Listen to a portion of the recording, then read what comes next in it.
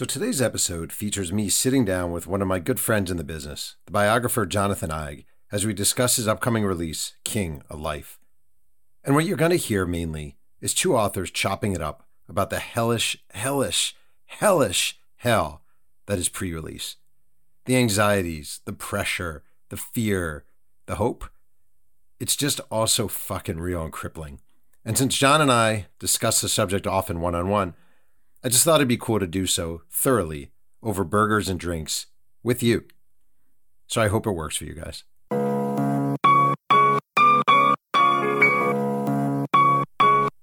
My name is Jeff Pearlman. I'm the New York Times bestselling author of 10 books and the host of Two Writers Sing and Yang, the podcast where one writer, me, talks writing with another writer every single week. And today's guest is Jonathan Eig, my friend, the New York Times bestselling author of 5 books, including Luckiest Man, the biography of Lou Gehrig, and Ali, the biography of Muhammad Ali, and also the author of the upcoming biography, King, A Life, about Martin Luther King. This is episode number 307, recorded live at Crave Cafe in Southern California. Let's sing some Yang. Dad, your podcast sucks. And nobody cares about your stupid TV show. All right, Jonathan Eig, we are sitting in the Crave Cafe in Sherman Oaks, California. And you have a Martin Luther King biography coming out in a month? Yep, a month. Okay. I really want to talk on this one about leading up to a book coming out, and the lead up. And the sort of everything that goes into promoting a book, pre-promoting a book. And I feel like you're really grinding on this one, like hardcore. And is this misery, or do you enjoy the challenge of it all? No, I do not enjoy the challenge of selling the book. I enjoy writing the book and researching the book. And this is all anxiety. This is all just me trying not to fail. Although that's how I approach writing the book too, is trying not to fail. But the marketing and the sales and the reviews feel like they're out of my control, really, and yet I'm trying to do everything I can to control it, nevertheless. All right, so I feel like you've done a lot of interesting things in promoting this book. Have a bite of your burger, please. You got the veggie burger. You're a somewhat kosher man. I thought you were my friend. Now you're saying I'm somewhat kosher. Now I'm eating a veggie burger. There's no bacon on that veggie burger. You're good. Thank you. Yeah. Okay. So, do you like entering a book? All right. It's an interesting challenge because you have a book about a larger than larger than larger than larger, to be cliched, life figure. It does not have a specific demographic, meaning you wrote a Lou Gehrig book. We were talking about this before. Gehrig, you could certainly focus on Yankee fans, on organizations that deal with ALS, etc. Jackie Robinson, baseball, Muhammad Ali, boxing. King is a huge umbrella, civil rights, and American icon. Going into sort of promoting it, like what are you thinking? What are you targeting? What are you looking for? I'm targeting all my Google and Facebook ads at fans of the Atlanta Dream. WNBA fans, if they named a team after the guy, yeah. The only team in history named after a speech, that's powerful. That's my demographic, and they got a lot of fans. So if I can just sell books to them, I'm off to a good start. Are there a lot of Atlanta Dream fans in America? In Atlanta, there are. Oh. But no, you're right. It's a big demographic. I think everybody should read this book. But then again, I thought everybody should read my Ali book and my Birth of the Pill book too, and I stand by that. But if you're going to focus, where are you going to focus? I think obviously African Americans may be particularly interested in this book. I think people who follow politics, follow people who care about religion. I seriously think we should target like people who go to church. That would be, if I'm buying Facebook ads, Google ads, I would try to find people who go to church, and because there's a lot of religion in this book. So I don't know, but you're right. It's a broad demographic. So I'm not sure. I just want everybody to know about it. All right, so let's actually break this down a little bit, because it's been a long time since I've had a guest on where we talk about promoting a book. It's one of my favorite subjects. I think I enjoy it a lot more than you do. We're supposed to act like we don't care that we're all about the art. Come on. I actually enjoyed the challenge a little bit, even though I complain about it. Okay. Do you go into promoting a book counting on the publishing company and the PR team from the publishing company to do anything? And I don't mean they won't do anything, but do you think in your head, okay, this is what I need from them?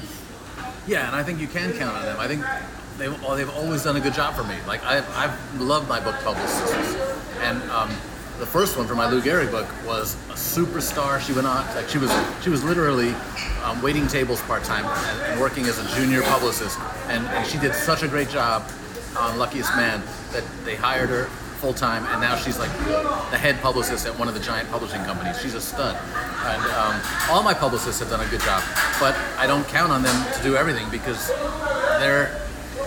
they've got a bunch of books they're juggling. I'm not their only client, and their whole career isn't on the line if the book doesn't do well. So I'm supplementing that with tons of my own efforts, and sometimes hiring other publicists at my own expense to supplement what the publisher is doing. Right. Okay. So you mentioned sort of Google, Facebook ads. Are you yourself buying Google, Facebook ads? No, I've tried that and I suck at it. So I hired somebody to do it for me now. All right. But wait. But you are placing ads in different places. Yes, I am. Okay. You've probably seen them. Do you already have them out? Yeah. Just started like a week or two ago. Okay. But wait. You actually, to make this process easier, you hired what kind of people did you hire, and what did you hire them for? I hired a digital marketing specialist who built my website. Did you not have a website? I had a website that I built myself on Squarespace, and I decided I needed a better one. And David Marinus told me who did his website and who ran his social marketing campaign, and he did that Jim Thorpe book. It hit the bestseller list in week 1, so I thought whoever did and I saw what he was doing on social media, and I know David Marinus is not like that spending that much time on okay. Twitter, so I thought the guy did a good job for Dave, and I hired his guy. Well, I just want to say, sorry, David Marinus, if I outed you there and you didn't. I don't think I think he's probably not listening to this podcast anyway. But even if he is, I think he'd be happy. But I think it's I actually think that Jim Thorpe book is a fascinating example of the weirdness of this industry. Like, I thought it was a really cool idea for a book. It's a great book. Did I think that book would sell 1 million copies? Like, did I think a Jim Thorpe book in 2022 would just, reach very high on the New York Times list? I didn't. It doesn't mean I didn't think it would sell moderately well, but I didn't think it would do that well. And yet, somehow or another, Jim Thorpe book did big numbers. And yeah. And I noticed that too, and I think it's mostly because David Marinus is awesome, and a lot of readers recognize that he's awesome. And if his digital marketing guy helped a little bit, it was only because he had a great base to build from, which is David Marinus' amazing talent. So I may not be able to match Marinus' talent, but I can match his digital marketing guy. All right. So what has the digital marketing guy done for you? He built me a much better website. He's this is really boring. No, I love this stuff. He showed me how to post stuff, create a calendar, post stuff in advance, post it automatically on Facebook, Twitter, and Instagram, load it all up so that I don't have to do it, concentrate on it all the time. Told me what kind of stuff worked best on each platform, and then he's in charge of like the advertising, helping me decide where to spend my ad money. I'm spending like, I don't know, $50 a week on ads, so it's not much. And if it starts to work, it looks like he's getting clicks, then I'll up that and see what happens. Does he have a sort of? Do you feel like he has a philosophy where the best routes to selling books lie? Like, what are the best sort of avenues to getting people to notice that you have a book out and that they want to buy it? What he's told me is that for anything you're selling, people have to see it 5 or 6 times before they buy it, and that means that you just need to be out there, and you're out there like crazy on social media. I'm not. That's because I'm a whore and you're not a whore. As a fact. Well, you're good at it, and I've never really had the time or the energy, and I've often felt like it just doesn't really sell books. I don't think people buy books based on what they see on Twitter and Instagram. But his point is, well, you got to hit them over the head 5 or 6 times, and eventually they will. Or maybe they'll see the New York Times review, and then they'll say, "Oh yeah, I saw that guy on Twitter and Instagram." I don't know. But the point is that, like, I don't believe in it, but I feel like I have to try everything. It is interesting. So, Howard Bryant, do you know Howard? Yeah. Yeah. Howard Bryant wrote the great Ricky Henderson book, and he's a great, great writer. He recently left Twitter. And I was like, you left Twitter?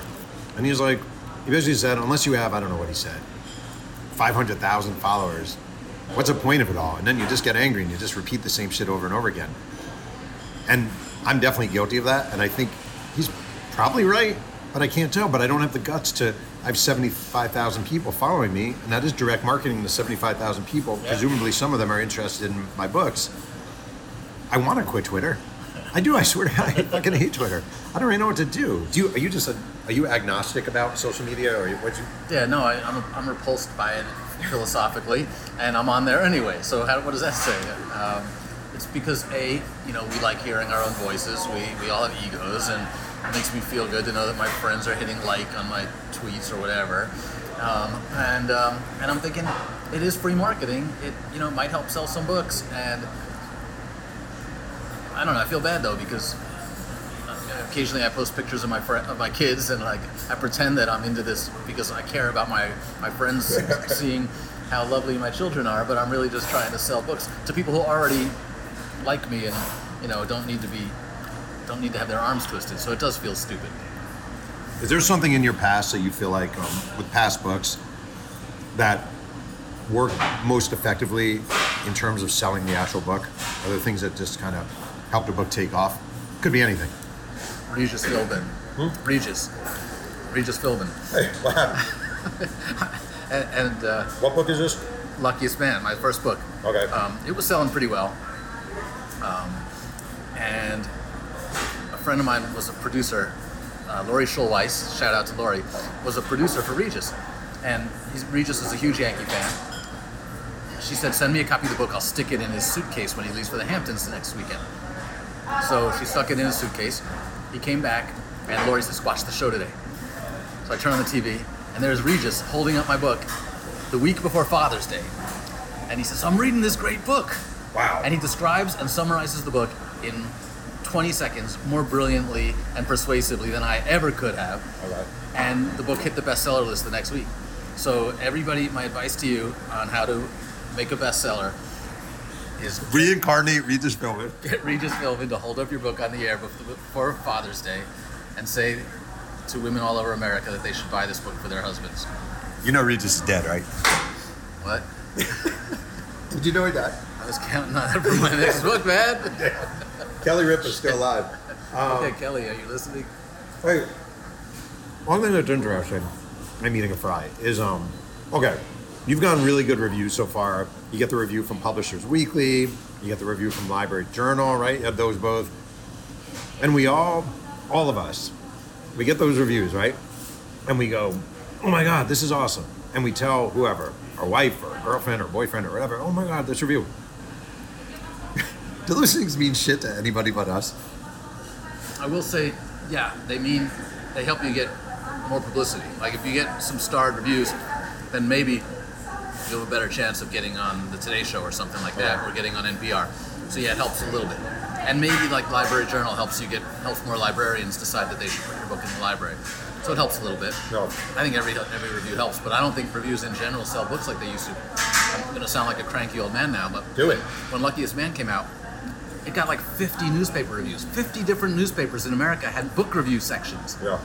Oklahoma City, PRA Journal. I still remember there was reviews, right? Like Dallas Morning News, Fort Worth, Star Telegram. They all reviewed the book. They all assigned different people. They paid reviewers to review my book. Now, none of those papers have book review sections anymore. So you don't get as many. So I think the quantity really helps because, again, getting back to my marketing guy, website design guy, he says you got to see the book several times before you try to buy it. You walk past the window in the mall, you see it in Walden Books or Barnes & Nobles or Borders, right? You see it in your local paper, then you hear it on NPR. So then you that's enough to trigger you to buy it. But we don't have book reviews anymore, except for the New York Times and the Washington Post, maybe. Yes, we don't have Borders or Walden Books. Right. 2 of the 3 bookstores dead. That's my point. Yeah. Is that there's just not as many ways for you to come across the book. I still, to this day, just yesterday ran into a guy who said, I'm the biggest Jackie Robinson fan in the world. And I said, did you know about this book that I wrote? He said, never heard of it. So like, and I have people, Ali fans, who are huge Ali fans, who own, Ali posters and Ali shirts, Ali sweatshirts, and they don't know that I wrote a new Ali book, because how do you know that there's a new book out there anymore? Books just don't cross our radar as much because the stores are gone and the book review sections are gone, and I'm sure not like advertising it on TV or anything. So how are you going to know about it? Do you think the New York Times book review still matters in a fairly major way? Getting a really good review in the Times book review. Yeah, I think it matters. I got a mouthful of hamburger. That's okay. No one's judging you here. I think it matters. I think it can really kill a book if it gets a bad review. It almost seems like it can hurt a book. A negative review can hurt the book more than a glowing review can help a book. Yeah, I think that's right. I think certain books, like, they come out of nowhere. The glowing review can really help it, but it's rare. I don't think there are that many books that are like launched just by the New York Times book review alone. I feel like you have to get that and a bunch of other things. You got to get, NPR, Terry Gross, Fresh Air, plus the new. When it becomes like unavoidable, when people go, oh, I'm seeing this book everywhere, I guess I really do need to check it out. I don't know about you, but like, there's popular novels that I'll buy, but only after like 2 people have told me they read it. I've seen review, I've heard it on NPR. It's like, okay, fine, it must really be good, because I've heard 5 people now raving about it. So what page you on in Prince Harry's biography? What page you up to? No, not happening. I got too many Colleen Hoover books to get through before I get to Prince Harry. Do you how much stock do you put in your Amazon ranking and where you stand on Amazon? And when you have a book coming out, how often do you look at the Amazon ranking? Oh wait, does Amazon actually put them in order, a ranking? There's a rank order on it? Oh, right here. My book's still a month out, and I'm checking it already. You are? Oh yeah, it's terrible. It's terrible, but it's compulsive. When the book's out, like I used to, I would check it every hour the first few days when the book just came out. And I hate that, but I do. I have to admit it. Interesting. All right, wait. So a couple of things about this book that are interesting. You showed me an early cover that you didn't like as much as your cover now. Your cover now is great. It's a beautiful, beautiful cover. Is this a taboo topic? No, that's cool.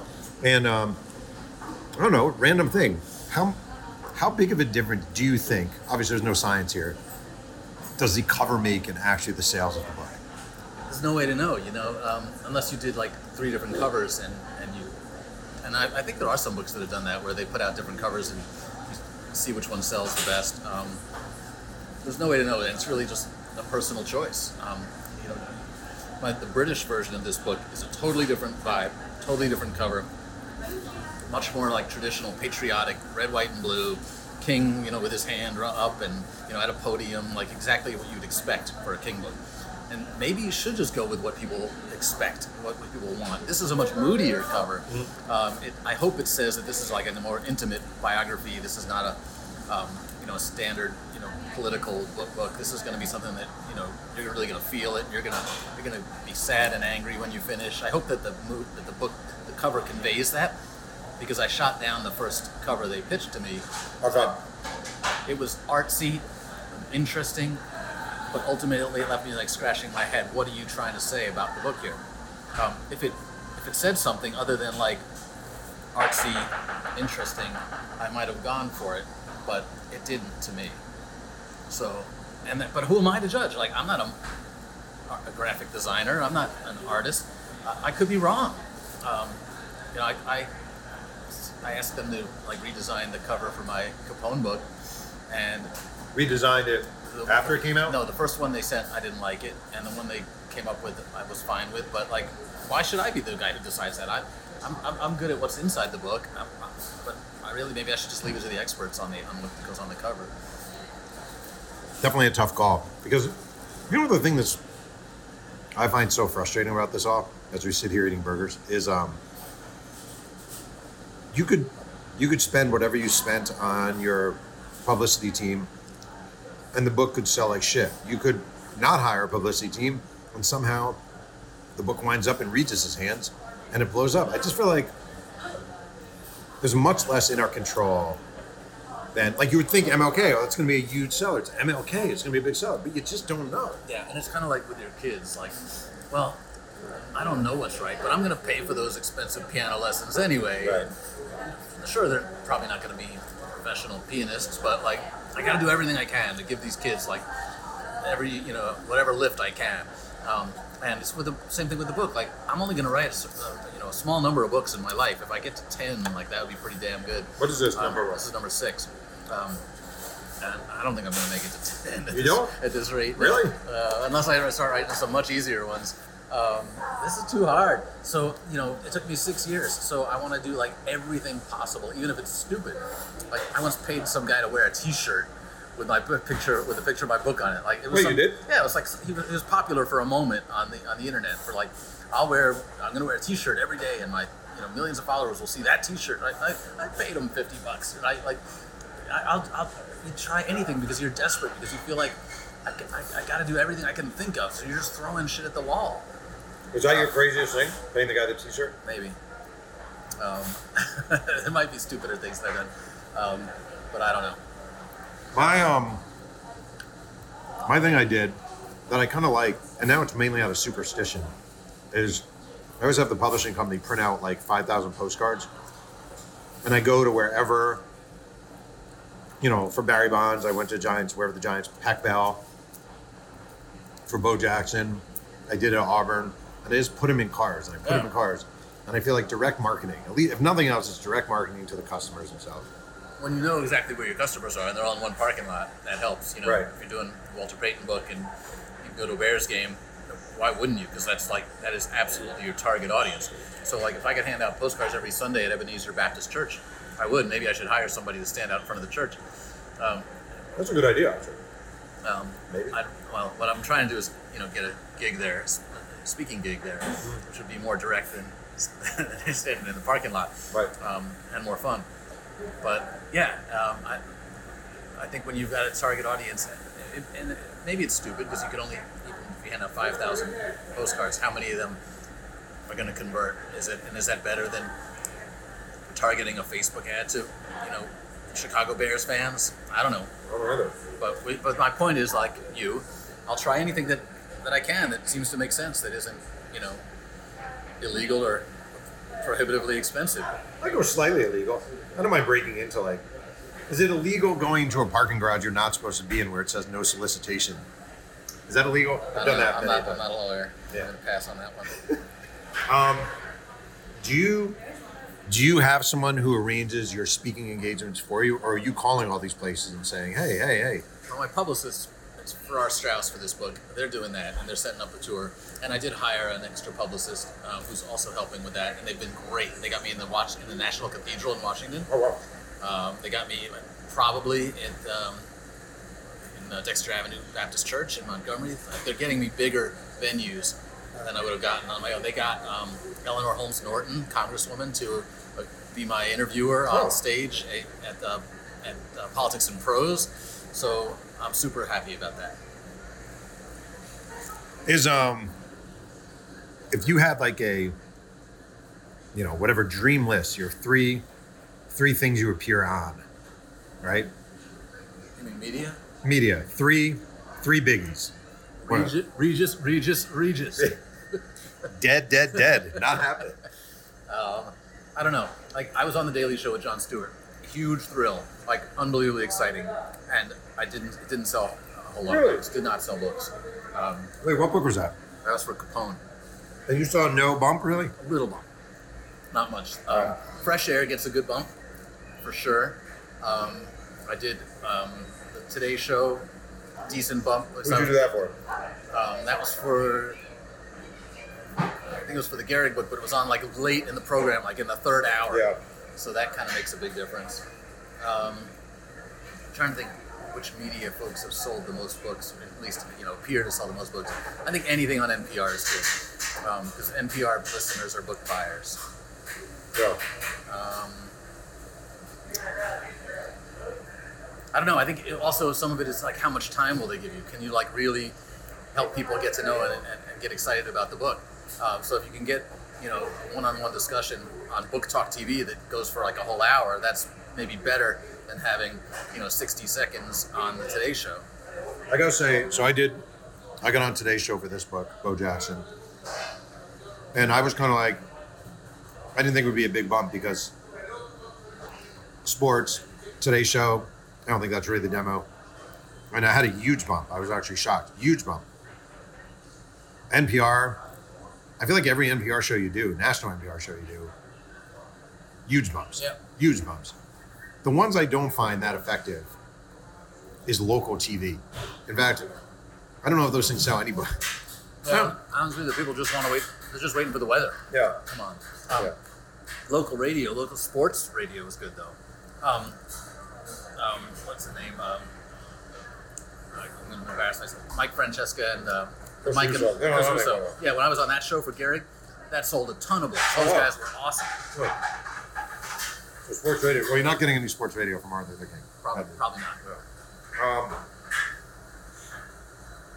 How, like, one thing I was thinking, so this is a thick book. And sometimes I think about, Jane Levy, who we know, great writer, wrote a Babe Ruth book. It didn't do that great. And it was a great book. And it's thick.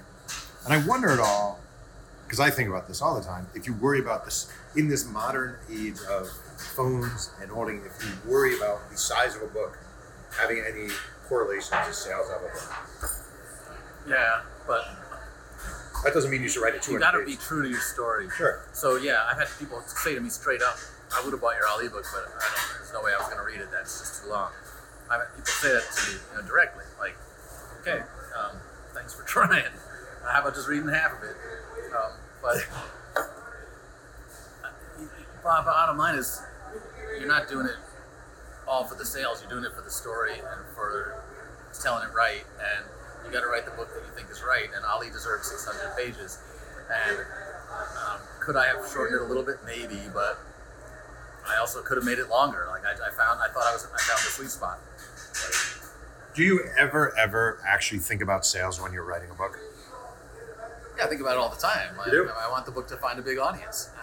Does that impact how you write a book? Yeah, I try to make it read well.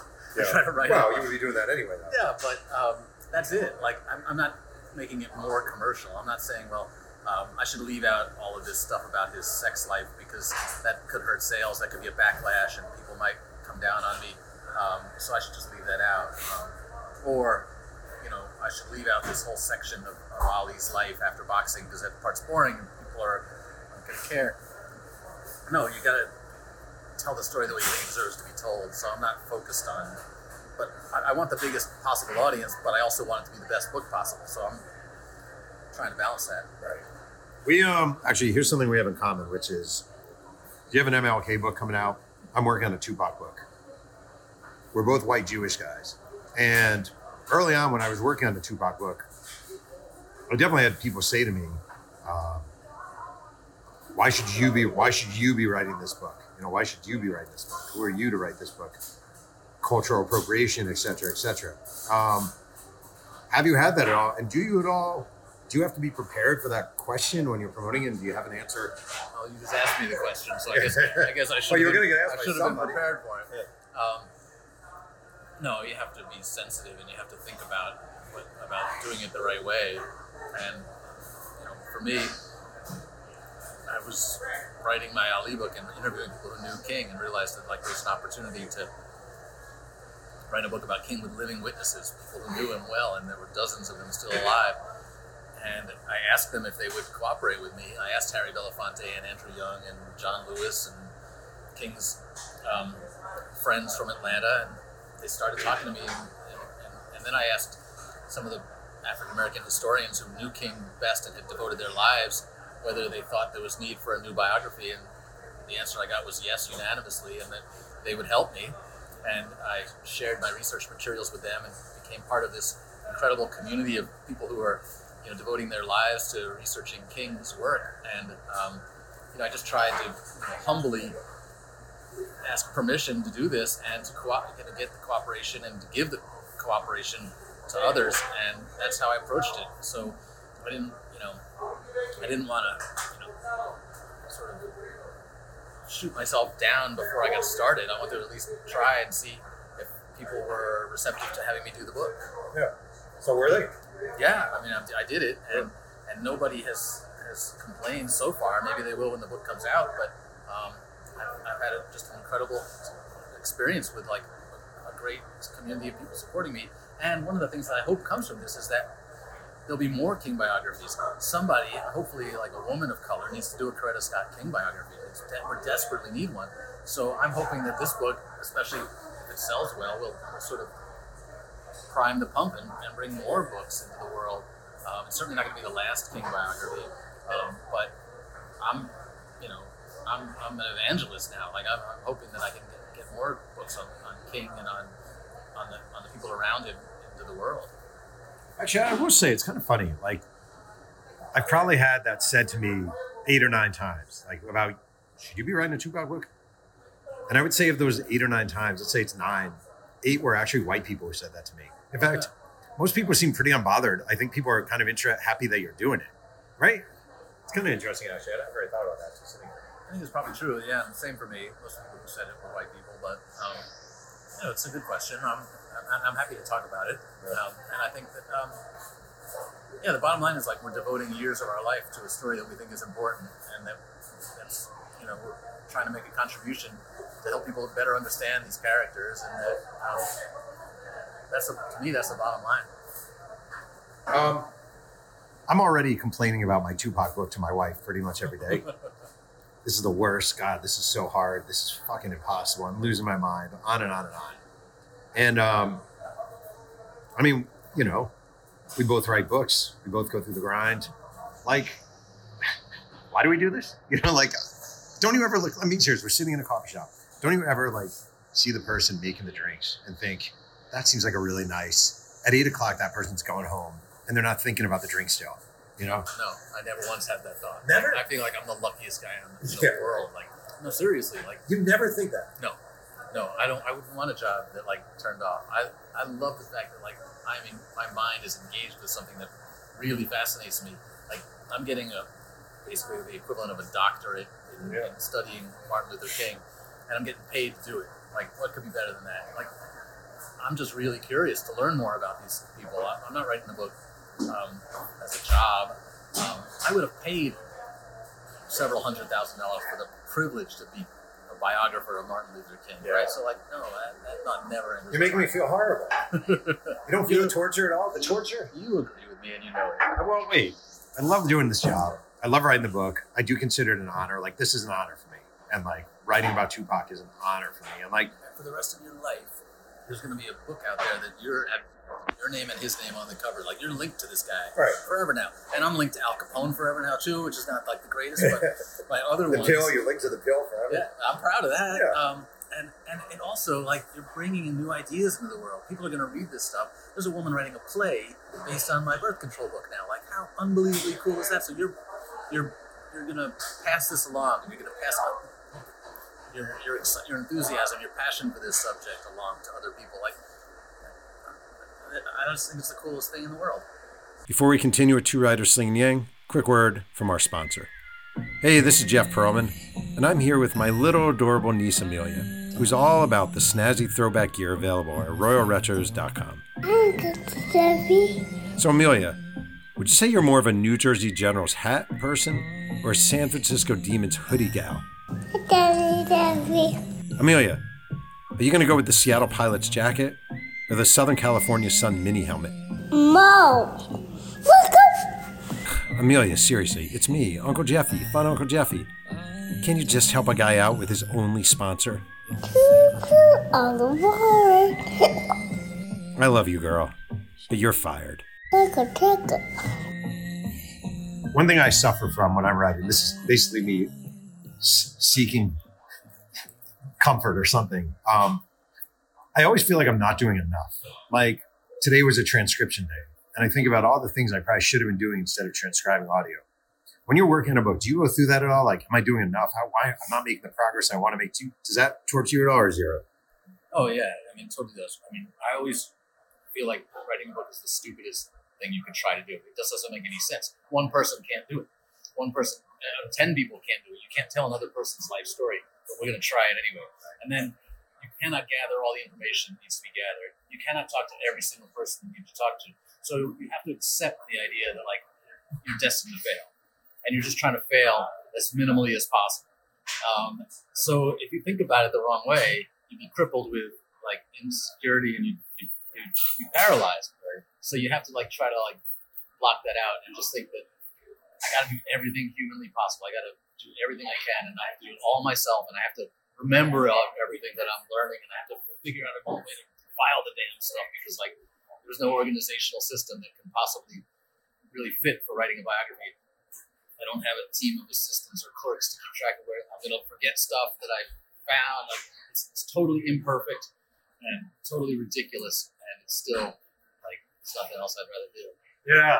Damn it, that's true. Yeah. It's true. It is true. And you know what's kind of funny is like, okay, if you could take me, you, Marinus, Howard Bryant, whoever, 7 different biographers, right? Who've written on subjects that kind of cross over each other. We would have 7 completely different ways of doing it. You know, like if you're doing a math problem, there's basically one way to solve a math problem, you know, but like, it's weird how we all have these different approaches and they're all totally imperfect. Like there's no, right? I have no solution to any of this shit. None. Zero. I print out everything. Yeah. And if you taught a class, like you could teach certain basic things, like how to organize, how to structure a book, how to, basic research techniques, but you can't teach it. There's no two ways. There's no one way to do it. And nobody's ever going to do it the same. It's like a Rorschach test or something. Like it reveals something about your personality until we just find a way to feed it all into the chatbot. And I seriously think that like if I took all of my files, all my research files, thought about this, and I just loaded them in the chatbot and said write the biography, might not be that bad.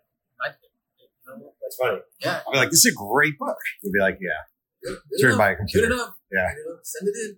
What's your craziest, what's the thing you do? Like if we saw you researching your book, like that, I would think that's insane. That's such an inefficient way of doing this that he's just on crack. I have like 45 or 50 legal pads full of notes on each book. And even though I'm taping my interviews, I'm also taking notes. And I'm keeping everything like sort of like a general, I don't know, I'm taking notes on everything that I do, including like, attempted interviews, people I'm looking for. So like the legal pads are a blueprint of everything, or like a roadmap of everything I'm doing. And yet, like, there's no way to organize that because I might be doing an interview about King's childhood, and then on the next page, I'm doing an interview about his assassination. Right. And then on the next page, I'm making lists of plumbers that I should call because we've got like a leak in the laundry room. And I never like organize and digitize that stuff. I just keep track. I just keep the notebooks numbered, so it's their 1 through 50. And the only way to really make use of that is to go back through the notebooks every few months and read them again to try not to forget what's in them. And there's got to be a better way. Yeah, that's terrible. Yeah, it's terrible. Do you I print everything out because I don't have a better way yet. And I know there are better ways, but for me, there's no better way. So I print out irresponsibly thousands and thousands and thousands of pages of stuff. Have you found a better way? I don't know if it's better, but I've stopped printing out everything. I only print out the stuff that I think this is so important that I damn well better not forget it. And if I put it in Google Drive or in Dropbox, I might forget it. So I'm going to print it out. And I have a file cabinet with folders, year by year, important characters, and only the most important stuff gets printed out and put into those folders so that when I'm writing 1964, I'll go look and see what did I put in the folder. Because these are my most important 1964 things. But then everything else is in Google Drive or Dropbox. I use something called Paperpile for this book, which I never used before. Is it good? It was good in some ways. It was really good for searching across files. And every book's different. Every book I have a different organizational technique because technology changes. Yeah. Does it make me a horrible person that I print everything out? Yes. It does. Yeah. No, I would too, except for King in particular. There's so much. I have just the LD Reddick archives. I found, the first person to see it, I found that King's personal archivist became the SCLC's official archivist. Thousands and thousands of pages that nobody had seen before. And I couldn't print all that stuff out. There was just no way. I had to get it all digitally scanned. So once it was digitally scanned, I just said that's the best it's going to get. I'm not printing it. Okay. You're not gonna. You may not. I don't know if you'll like this question or not. I will answer for myself too, though. How much would you say you spend on a book, on researching a book, travel, documents, everything? The big question there is, am I breaking even? Right? Are you breaking? I don't know. How much do you love when people say, "Oh, I'm tired of you getting rich off of blank"? But knowing that my wife is not going to listen to this podcast, I will say that I'm probably spending my entire advance. When it comes to travel, research materials, hiring somebody to digitize all these archives. Sometimes the archives will do it for you and pay you, but sometimes you have to hire somebody to go there and take pictures of every page in the file and digitize for you. And then if you talk about the fact that I'm hiring this marketing guy and I'm hiring this publicist, I think there's a very good chance that I lost money on the King York. If it sells really well, I may come out ahead. But wait, this is your sixth book. Yeah. Of your 5 previous books, how many are you getting royalties on? 1 out of 5. I'm either 2 or 3 for 9, but if it's 3, it's like $300 trickling in every other year. You know. Yeah. It cheers me to think that when I'm dead, my kids will get a check every 6 months for $500, $1,000, maybe $3,000 or $4,000 for the Lou Gehrig book, and they'll just say, "Lou Gehrig just sent me $3,000. Thanks, Dad." Right. And I love that. Oh, there's nothing better in the world than getting that random check for $583.23. It says the bad guys run royalties on it. Like, that's pretty sweet. That's good stuff. Yeah, even better if it was, $50,000 a year, but I'll take it. Yeah. Do you really feel like you won't hit 10 books? This is number 6. You feel like you won't be able to do, you feel like, is it the term? Do you think can you be, all right, so when I recently was on a panel with David Marinus, I would look him up. He's 20 years older than me. And I thought, oh, that's pretty freaking, he's still kicking ass. He's 20 years older than me. That's great. He's still writing along. And in 20 years, I've written 10 books. So maybe that's another 10. You feel like you can't do, is there going to be a point where you're like, I can't do this anymore? I'm just killing myself? No, I can do it. The question is, do I want to? Because I think the returns are diminishing financially and numbers of readers. So it may be that I'm better off spending my time on a documentary or some other thing that lets me have a lot of the same joy, researching and writing and creating and sharing with the world. And it's just not practical anymore to keep doing books because the audience is shrinking so much. I don't know. Maybe if 1 or 2 of them are easy books that don't require 6 years, then I might make 10, but I'm not sure. I'm telling you, Miley Cyrus biography by Jonathan I. You in? Yeah, I can do that. Yeah, I can do that. Taylor Swift, if you're listening, why aren't you returning my calls? Wait, since you said that, let's actually talk about this real quick. Last time you were out here in California, we were talking book ideas. And 2 of the ideas we talked about were Larry Bird and Taylor Swift. All right? I haven't even told you about Fiona Apple. I'm interested. Oh, you did actually? Yeah, I'm interested in that one too. All right, let's go through this one by one. I suggested Bird, right? Bird was my suggestion. No one listens to this, right? No, wait. Okay. Wait, Bird was my suggestion. Yeah. And you were kind of intrigued for a while, and then you're like, nah. Too much of a break. I don't want to spend that much time with him. Okay, fair enough. I don't even mean with him in person. Yeah, I don't want him in my head. Get it. All right. Then you talked about Taylor Swift, and I actually really thought about that and thought that's kind of an intriguing idea to be a, guy in his late 30s writing about Taylor. That was a joke. Guy writing about Taylor Swift as a biography, and you were kind of pondering it. I would probably do that if she would grant me access because I think she's really interesting. I think she's really smart. I think she's the best lyricist out there today, and at least in my limited listening. And I'm also intrigued by writing about an artist in the middle of their career and what goes into that balance between art and commerce. And she's at the top of the game. I think it'd be interesting. I would go for it. So she does listen to your podcast. I don't think she does. Wait, and the weird one you mentioned, Fiona Apple. So for those of you who don't know, which is probably many of you, Fiona Apple, big sort of, I don't know what you call her, like not alternative, but kind of rock chick. Did a great song called Criminal, which I freaking love. And then you brought it up and I was like, that's interesting. Wait, why would you want to do a Fiona Apple book? I'm not criticizing you. I'm actually intrigued. This is like the ideas that I burn through. Okay? Like Fidel Castro, Fiona Apple, they both make perfect sense to me. Yeah. And I burn through them. And if it comes back to me and I'm still thinking about it, a year from now, then maybe there's a reason. But again, fantastic writer, really interesting person. she's a court watcher in her spare time. Like she monitors, for some reason, Maryland courts and reports on injustice and tries to make sure the courts remain open. And I think her music is brilliant. She only puts out like an album every 10 years or something. And I'm not even that big a fan, but I think I'm a frustrated musician. I love the idea of trying to document the creative process. Writing about music would be really hard because you can't describe it in words. So it would make a nice challenge. I don't know. I think there's something there. And if I could find the right musician to write about that was interesting and maybe thought could sell enough books, I'd be up for it. All right, I'll buy it. Just because I know you. Otherwise, not buying it. Maybe I'd buy it. I don't know. Actually, it's kind of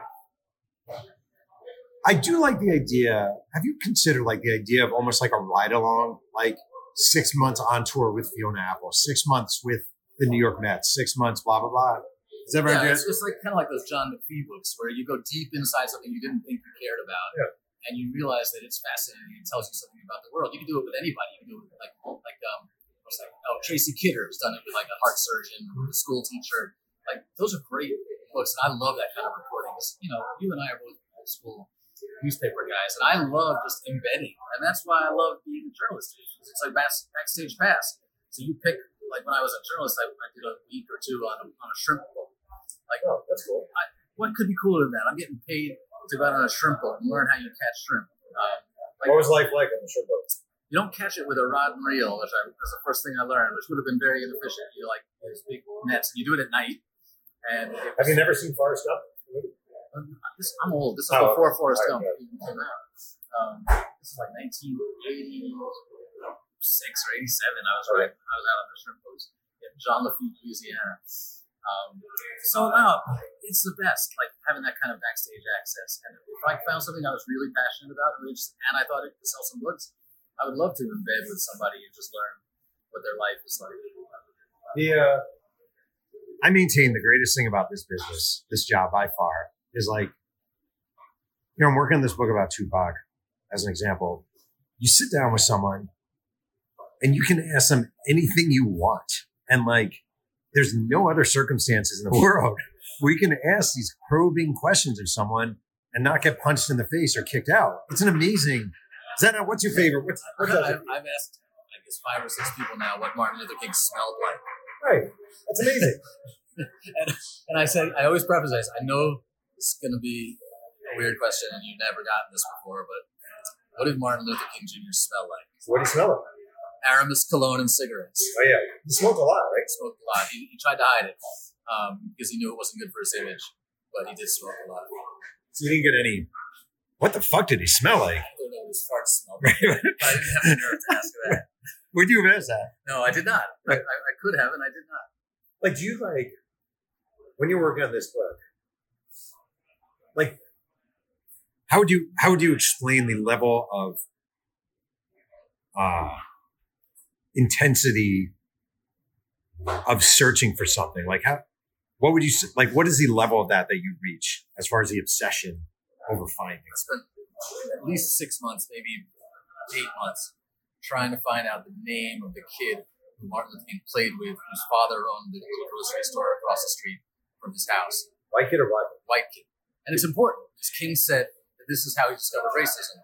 When he got in kindergarten, the kid wasn't allowed to play with him anymore. And that's when he went to his parents and said, he never named him. The kid across the street, who's exact same age, isn't allowed to play with me anymore because his parents told him he can't play with the N-word people. And King's parents at that point explained to him what it meant to be black in America. So I wanted to find the white kid who basically crashed Martin Luther King's vision of world unity. And I may have found him. Wait, so what did you do? What kind of lengths did you go through to find this? Well, I went through city directories to find all the grocery stores within 6 blocks. Serious question. How did you find the old city directories? Library? Some of them are online at Ancestry.com. Some of them you have to go to like the libraries in Atlanta. I did both. Then you go through. Then I go through census reports to try to find the owners of those groceries that I found in the city directory. Then I would look from the census reports for owners of groceries who had kids roughly the same age as Martin Luther King. And I found one or two, and I found one that appeared to be in the right location, but it looked to me, as far as I could tell, that his family sold it before Martin Luther King turned 6, so I couldn't really be sure. I called the son of that person. How'd you find the number? Google. He was a lawyer. Okay. And I told him that I thought there was a chance that his father had been a playmate. I didn't tell him that, Right. that your father's A racist family. No, they weren't racist. No, they were typical for their time. Yeah, right. They might have been racist, but we don't know that. And I told him that I thought there was a chance that his father had been a playmate of Martin Luther King. And he said, what makes you think so? And then I told him the whole story. As King said that he had this experience where there was a kid who wasn't allowed to play with him anymore. He said, if you're saying that my father was a racist, I'm going to sue your ass into oblivion. Seriously? Yeah. Or he wasn't friendly? No, he was not friendly. Was he friendly at first, or was he like... He was curious at first. And Was his father dead? yeah. He couldn't sue you for shit. No, he couldn't sue him, but that wasn't the issue, really. Yeah. But there is a responsibility there. You know, I couldn't print it unless I was 100% sure, unless he or his wife confirmed it. Because I'm not going to put this guy's name in the book and say this is the racist who told Martin Luther King about racism, unless I was 100% sure, and I couldn't be, so I didn't use it. But that was 8 or 9 months probably that I spent on that. And I dive back in right now if I got another lead on it. Are you upset that you don't have it, or are you settled? Yeah, there's certain little things like that I decided to go after that were rabbit holes that didn't make it in the book at all, but I was obsessed with them, and and I don't feel bad about it. I say this not like in any arrogant way or anything, but I do feel like, so you and I have had sustained careers in this business. And I do feel like that attention to detail, which is something we definitely share, it separates a lot. Like, don't you read books where they'll just give these big, broad overviews and you'll just be like, nah, that's not. And it's all from other books too. Like you can see that when you've done this before. And like, there's a book that won Pulitzer and the National Book Award for biography. And I looked in the back to see how many interviews he'd done, and there were hundreds of people he could have interviewed who were alive who still knew the subject of his book. And he had done 6 interviews for this book. Like, and that book won all the awards, right? So like, but it was great in other ways, I guess.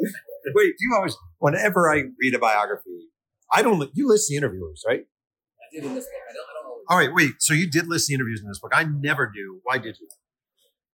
Because it's history, and this is the last book that's going to have interviews with people in the Martin Luther King. Oh, that's cool. And I wanted to put the names in because there's only so many people still alive who knew him. And I wanted to some people, like David Garrow's book on King, not only lists the interviews, he lists the time and date of each interview.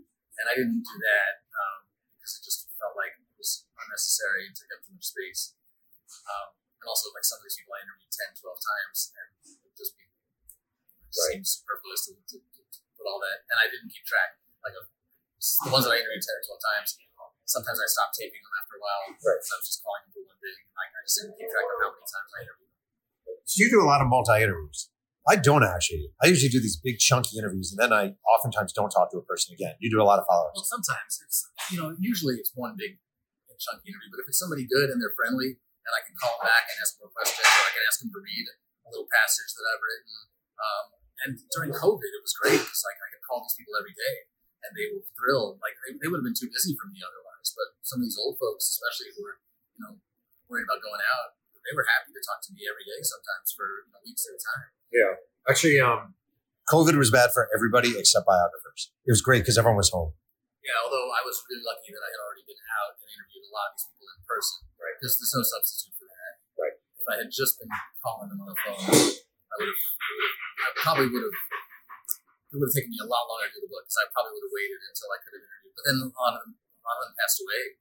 I'd say at least a quarter of the people I interviewed have passed away because they were all in their 80s and 90s to begin with when I knocked on their doors. Right.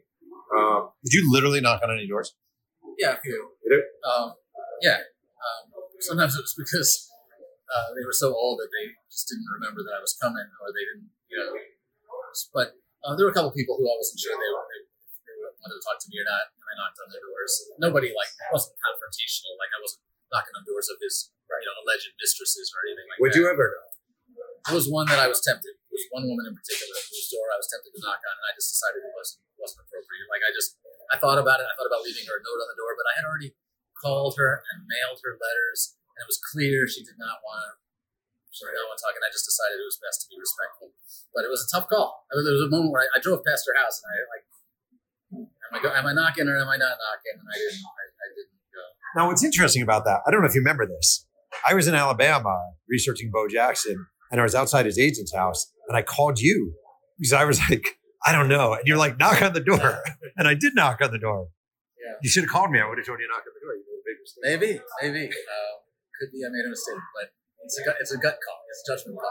Yeah. Wait, what do you consider? Okay, if you see a book and it's about a living person, in your mind, what is the over under of number of interviews a person has to do where you're like, okay, that person did some work?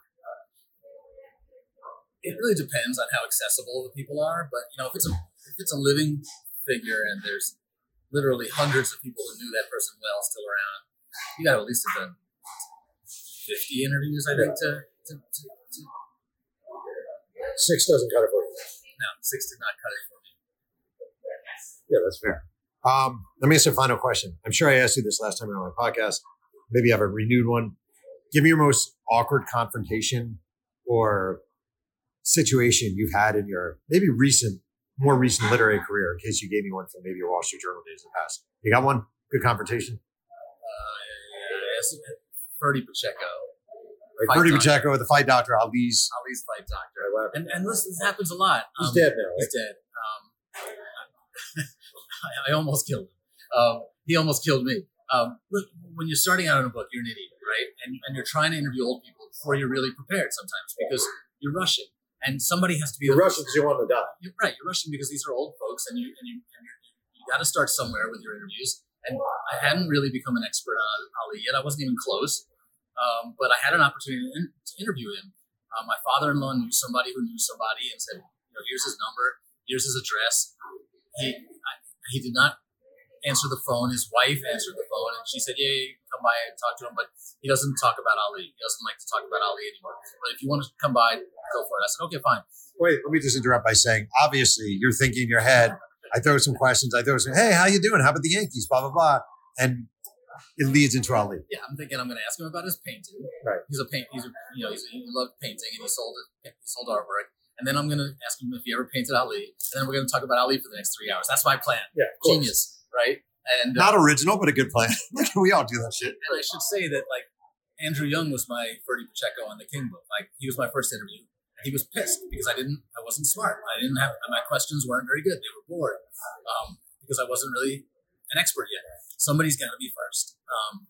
Ferdy Pacheco, as soon as I turned the subject, as soon as I said, show me one of your paintings about Ali. Tell me what was Ali like. He said, I'm not talking about Ali. I thought you wanted to talk about something else.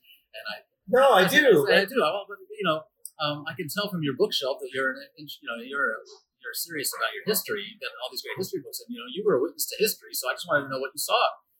And he said, "Get out of my house." He actually said, "Get out of my house." Yeah, he said, "Get out of my house." But he had just had a stroke, and he wasn't moving really well, and he couldn't get up out of his chair. So I have to ask this: what is the awkwardness like when he says to you, "Get out of my house"? How much more awkward could it be? And that's it. Thankfully his wife had left. So there was no one else here, no one else to hear this exchange. I was alone in the house with him. If his wife had been there, she probably would have said, I think you should leave. But I was just determined to sit there as long as I possibly could. And I said, well, that's fine. I'll leave, but just let me ask you something else. I hung in there for about 25 minutes. Wow. And he was yelling at me most of the time. He kept saying, "That's a basic question. That's basic." That was over and over on my tape. I took out a tape recorder. I didn't ask him if I could record. I just took out a tape recorder, put it on the table, and started taping. And he didn't seem to notice or care. And so I have the recording. And I just kept saying, "That's basic." Everything I asked him, "That's basic. You're an idiot. Just get out of here." Literally telling me to get out several times. And finally, even though he was mad, he started to say stuff that was useful. I said, so when did you first notice brain damage? And he said, 71. I said, no, wait, 71, that can't be right. I was like, that's when he just came back. It was like the Frazier fight. I 71, when he was, and I said, so you noticed brain damage in 71, why? I know you quit and you refused to be in his corner because you were concerned about him, but that was like 78. And he's just getting madder and madder. But now I'm asking good questions, and he's telling me interesting, important stuff. And he said, my job, I'm the fight doctor. I'm not just the doctor, I'm the fight doctor. My job is to get him ready to fight. And that means, everybody's counting on me to get him ready to fight. So if I'm there to shut him down, then I'm not doing my job. So it was really interesting. Yeah. But it was, it was worse. It was like pulling your own teeth. Yeah. Wait, wouldn't you, this honestly entered my head, you told me this. I feel like there's nothing more misleading. It's like a mirage, actually. The cranky old person who doesn't want to talk to you. Because generally, they're cranky, and by nature, they're going to first be sort of repulse you away. But I feel like if you stick with old people, they generally would. No, do you disagree? I feel like old people want to talk to them. They have a lot of stories to tell, right. and they want people to appreciate what they've been through and appreciate their experience. In general, that's true for everybody. That's why, people will talk to us. It's not because they want to help us write books. It's because they want to be heard. And most of the time that's important, and we're respectful of that, and we're a wonderful cooperative partnership because they want to be heard and we want to listen. But sometimes, it gets hard. So you went to Andrew Young, and was he happy to see you, but not happy with your questions, or what happened? Neither. He was not happy to see me. He kept saying, "Why am I doing this interview? Who intervened here to arrange this?" Because is he in bad shape? No, he's in good shape. He was in one of those little wheelchair motor scooter things, but mentally sharp as a tack. But I had called in 3 different favors to get him to give me an appointment, and he couldn't remember he was doing this for, what favor he was fulfilling, and he didn't understand why I was there, who I was. I didn't have a TV camera with me. I didn't have a crew. So it's just me with my little notebook and my little tape recorder, and I'm writing a book, and he doesn't know whether I'm a serious dude or a college, working on my college master's thesis. He has no clues. Just sees this guy, and the guy's asking pretty basic questions. Just that's basic, and he kept looking at his watch, and he literally said, "I was like, why am I doing this interview again?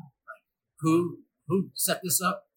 And I tried to explain to him, and it just went terribly. I got almost nothing out of it. Wow. But then I went back with a TV crew, and he sat for hours twice with us because he took seriously. Well, I can't really talk about it, but I went back. I helped arrange a TV crew that wanted to interview him for a documentary. That I can talk about, and he was happy to do that. He was fully engaged. He was really into it, and he was happy, And I sat with him and talked to him, for an hour while they were setting up the cameras, and then, an hour. Did he remember you? No. They remember you? No. I was counting on it. Do you not bring a copy of a book? I bring a copy of my book every interview I do, and I usually give it. I'll be like, here's a copy of mine. Do you not do that? Yeah, I do sometimes. Do you not bring Andrew along? I would think Andrew Young, your Ali book. You'd be like, oh, it's great. I'm pretty sure I had already sent it to him, but I probably should have carried a copy in with me. I don't think I did that time. I just want to say, when I was in high school, I was a senior in high school. I don't want to brag. I was a sports editor of the Mailpack High School Chieftain. You might have heard of it. Yeah, of course. And I arranged an interview through a favor with Victor Kayam, who is the owner of the New England Patriots. And he agreed to do an interview with me. And they patched me through.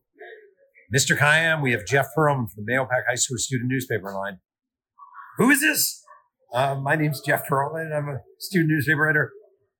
I don't know anything about this. I'm sorry. I don't have time for this. Click. So I got hardened early. Oh, I got a good story for you. Yeah. So I was an intern at the San Jose Mercury News after my senior year of college. That's a good intern. Really hoping that it would turn into a job, and it didn't.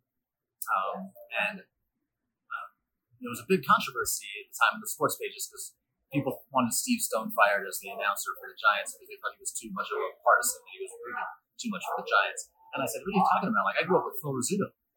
That's all he does is cheer for the Yankees. And the Yankees are coming to town next week. why don't I go do a profile of Phil Rizzuto, and I'll show you what rooting for the home team is really like on the air.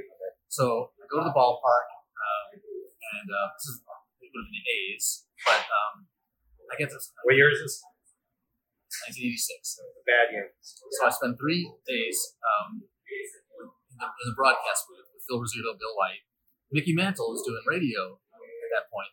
I interviewed Mickey Mantle. No big deal. Bobby Mercer comes out of the elevator. He's doing radio too at the time, or maybe he's doing some of the TV, subbing for Rizzuto. I can't remember. And I break out and go sweating. God, it's Bobby Mercer. Because he was my biggest hero as a kid. So, like, Mickey Mantle, no problem. I went right up to him and said, "Can I ask you a few questions?" He's cool. Bobby Mercer, Mr. Mercer, could I talk to you about Phil Rizzuto? I'm writing a story. And I'm literally, like, sweat is pouring down off my face. And he says, "Are you okay?" He said, "Yeah, what?" So he sits down with me, and I couldn't interview him. I was too nervous. I was like, I couldn't get the words out. I was so nervous to be in the presence of Bobby Mercer. That was one of my all-time words. Okay, I just want to one-up you and say, when I did the John Rocker story, and in 2000 I went to Atlanta and faced John Rocker for the first time, and he screamed at me and threw me out. Bobby Mercer was the only guy standing in the tunnel. And when it was over, he comes up to me and he goes, "Are you okay?" And I go, Not really. So we were both terrified in the presence of Bobby Mercer. And Mercer was a great guy. Very nice. Yeah, that's very funny. All right, well, listen, I appreciate you doing this. I believe this book is going to be a huge seller, but it's out of our control. Well, I am buying a lot of Facebook ads. You're buying a lot of Facebook ads. You hired pretty, haughty-taughty publicists. You're going marrying this route. I'm going broke on this. Yeah, but that's okay. Yeah. So thank you for doing it. Thanks, Butch. Thanks, man. I want to thank today's guest, Jonathan Eig, for joining me on Two Writers Singing Yang. You can follow John on Twitter at Jonathan Eig and visit his website, jonathaneig.com, and pre-order King of Life wherever books are pre-ordered. If you have a chance and enjoy Two Writers Singing Yang, please go to the vehicle of your choice and leave a nice review. I'd really appreciate it. Music is by the extraordinary MC White Owl. Thanks again for joining me, and remember, keep writing.